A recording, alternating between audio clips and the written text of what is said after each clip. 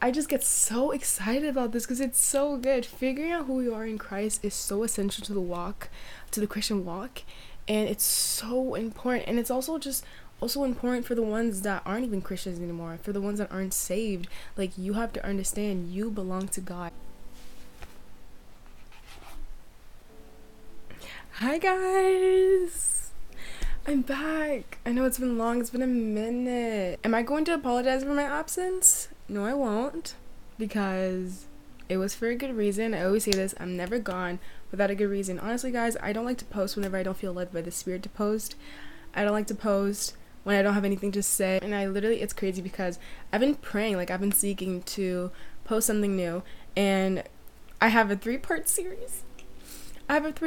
Coming up, so it's really exciting, it's really fun, and I'm just excited to share this with y'all today.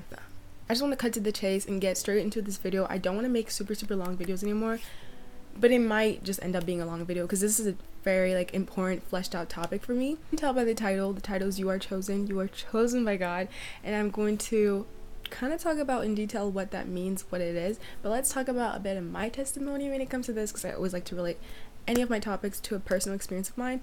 I've struggled with my identity and who I am as a person for the longest time. When I was a kid, I was extremely bullied, so my identity wasn't just being liked and a people pleaser and fitting in. So my identity was not in myself, but it was in others, and that's really bad. It's pretty toxic, and that's unhealthy because people don't like you. Not everyone will like you. It was just always chasing people's approvals, always trying to fit in, and it was not okay. It was not fun. It was not great. So then when I became a Christian and the process of renewal, of change came upon me, it was really figuring out who I am in Christ that really set me free. Yeah. I just get so excited about this because it's so good. Figuring out who you are in Christ is so essential to the Christian walk, and it's so important. And it's also important for the ones that aren't even Christians anymore, for the ones that aren't saved. Like, you have to understand you belong to God. That's just a little snippet of what we're going to talk about today. So let me just get into my notes. I really need to make a how I study video, because okay. In order to have this conversation and to really flesh out all these ideas, I'm going to be doing a study or a read through the book of Isaiah, chapter 43, because that's really what hit me as I was reading it. So many good things, so many wonderful things, and that's really going to be what I'm going to use as my foundation for the word today. So we are chosen by God. What does that mean? The fact that we're chosen by God means that we were created by Him and for Him. Now verse 43, girl, am I good? Isaiah 43 verse 7 says, "Bring all who claim me as their God, for I made them for my glory. It was I who created them." Yep. Anyone who claims Jesus, Lord Yahweh, as their God, that they may come back to Him. Why must we come back to God? It's very interesting how to say we may come back to Him. We shall be brought back to Him. Now, why is that? Why is it that we need to be brought back to God? Well, here in the rest of verse 7 it says, "For He has made us for His glory, and He's created us." According to this verse, the reason why we need to come back to God, if you're a Christian, if you're not, the reason why we need to go back to God, the reason why God is the only one, the Alpha and Omega that we need to be reconciled to, is because He has created us. And therefore, because He has created us, we come from Him. Our origins is in Him, and our soul will always be restless until we find peace in Him. And it's so interesting and awesome that we are literally born with an inherent desire for our Savior, for our Father. We just don't know it because we're dead in our sin and we're blind and all that stuff. So therefore we seek God in the wrong things. We make idols, and this is actually something that the Israelites do very often. But we literally we try to find God in other things, whether it be relationships, like for me, whether it be in romantic relationships, whether it be in sex, whether it be in money, drugs, X, Y, and Z. We try to make idols, a counterfeit of the actual Almighty God, the God that we are literally tied to, the God that we come from. But it doesn't just stop there. Isaiah 43:10 is a beautiful verse, and let me read it to you. It says, "But you are my witness, O Israel, says the Lord. You are my servant. You have been chosen to know me, believe in me, and understand that I alone am God." Wow. There's no other God. There never has been, and there never will be. Period. We're not just chosen by God because he created us, because we come to him all, because we are literally come from him. He is our creator, he is our father, and that is so significant. But we were chosen by God to understand him, to know him. And what does that mean? To understand and to know someone is to have a relationship with him, is to have communion with him, is to speak to him in prayer, is to get to know him through his word. That is what God has chosen us, for us to get to know him. Oh my gosh, and it's so pretty, it's so beautiful. I love how it says that there is no other God. There's no other God that could ever fulfill that role. There's no other God like the Lord Yahweh. In other words, you will never find that reconciliation. You will never find that peace. You will never find that sense of worth and comfort and stability in any other thing. You won't. And then verse 13 says, "For eternity to eternity, I am God. No one can snatch anyone out of my hand. No one can undo what I have done."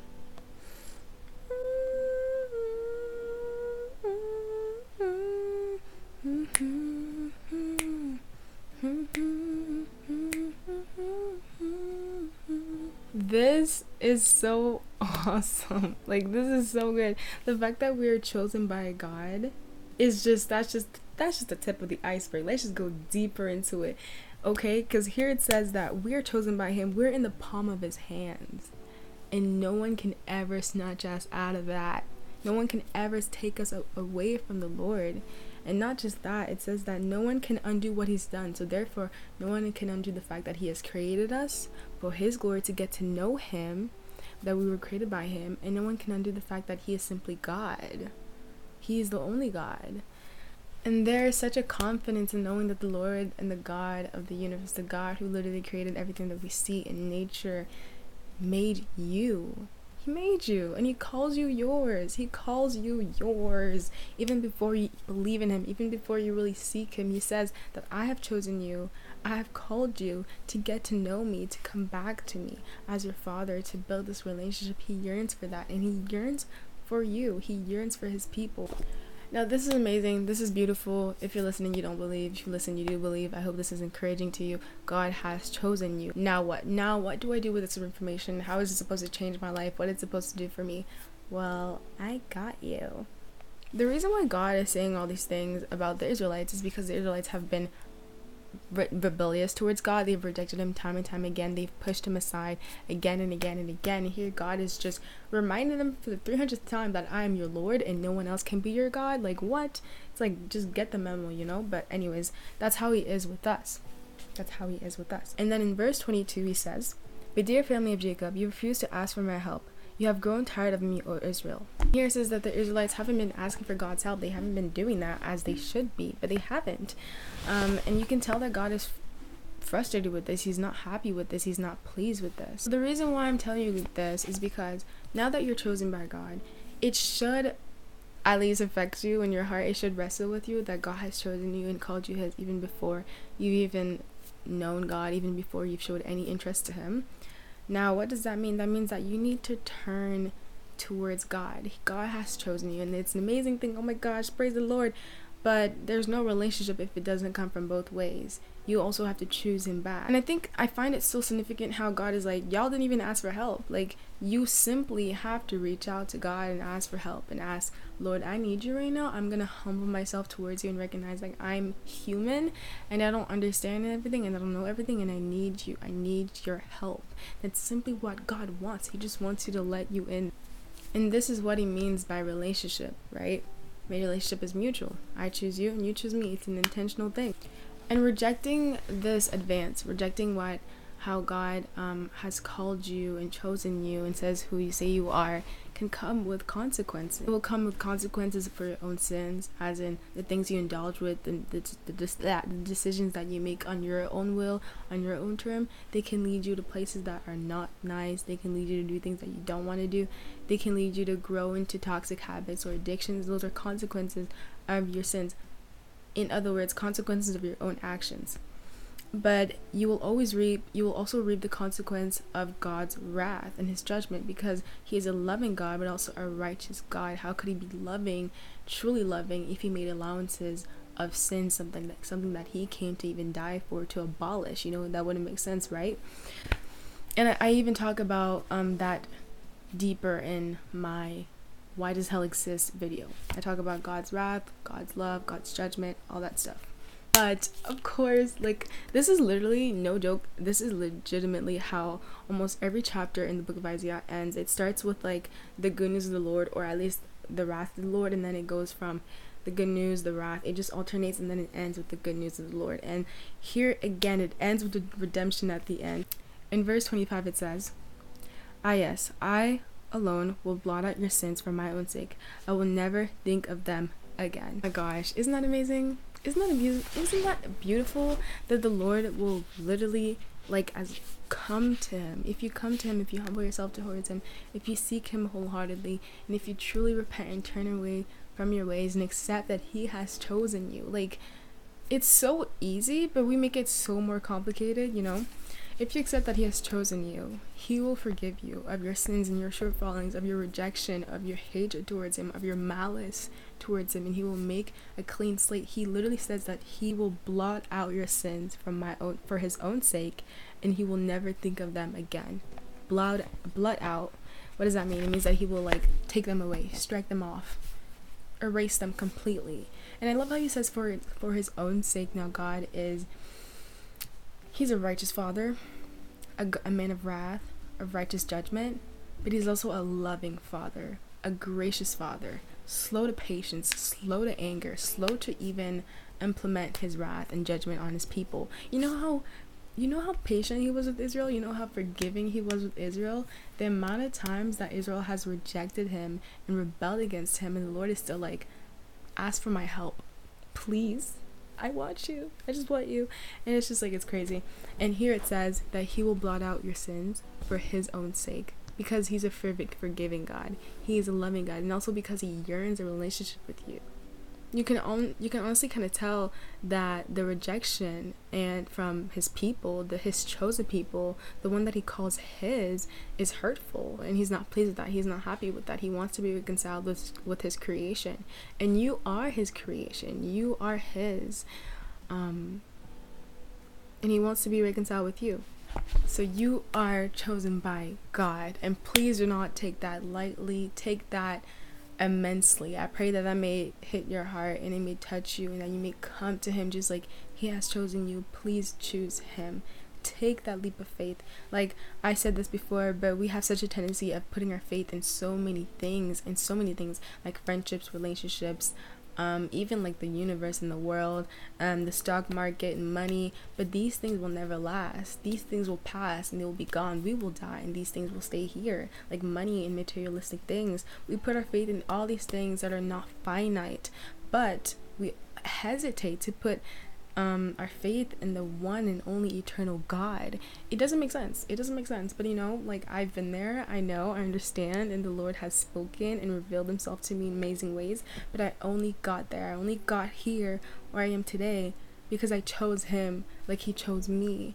And that's actually so funny that I speak about this, because the fact that God has still chosen me continuously is the reason why I gave my life to Christ. Is that recognition of, whoa, I'm his daughter? Even when I've been the worst daughter, I'm his daughter? It's that recognition of he still wants me. That really was the moment where I was okay, I need to give my life to Christ, because who else has done that to me? Think about it. We'll stick with you. When you're at your worst, you're bad. When you've said, I don't want you, get away from me. Who else would do that? Only God. No, I just pray that you choose him, just like he chose you, and that you get to know his love and his redemption. And it's a leap of faith, right? Like I said, you don't have to figure out it all on your own. You don't have to know everything. Like, there's this quote from Martin Luther King, actually. Let me pull it up. It says, "Take the first step in faith. You don't have to see the whole staircase. Just take the first step." That's a quote from Martin Luther King Jr. And it's so true. Like, that's our walk with God. That's part 1 in my 3-part series. I'm not gonna let you guys know what's the second part of this series. I want it to be a surprise. And I just find it that this is just really important, and it's really beautiful, and it's really valuable when you know who you are in Christ, when you have that identity of, wow, God has chosen me, so therefore nothing can be against me. Wow. That's a little snippet of future episodes, future videos. Hope you guys enjoyed it. Hope it was nice. Hope it was good. Hope it treats you well. Hope it blesses you. And I'm about to bounce. I'm about to leave. I'm gonna go eat and have a nice day. Bye.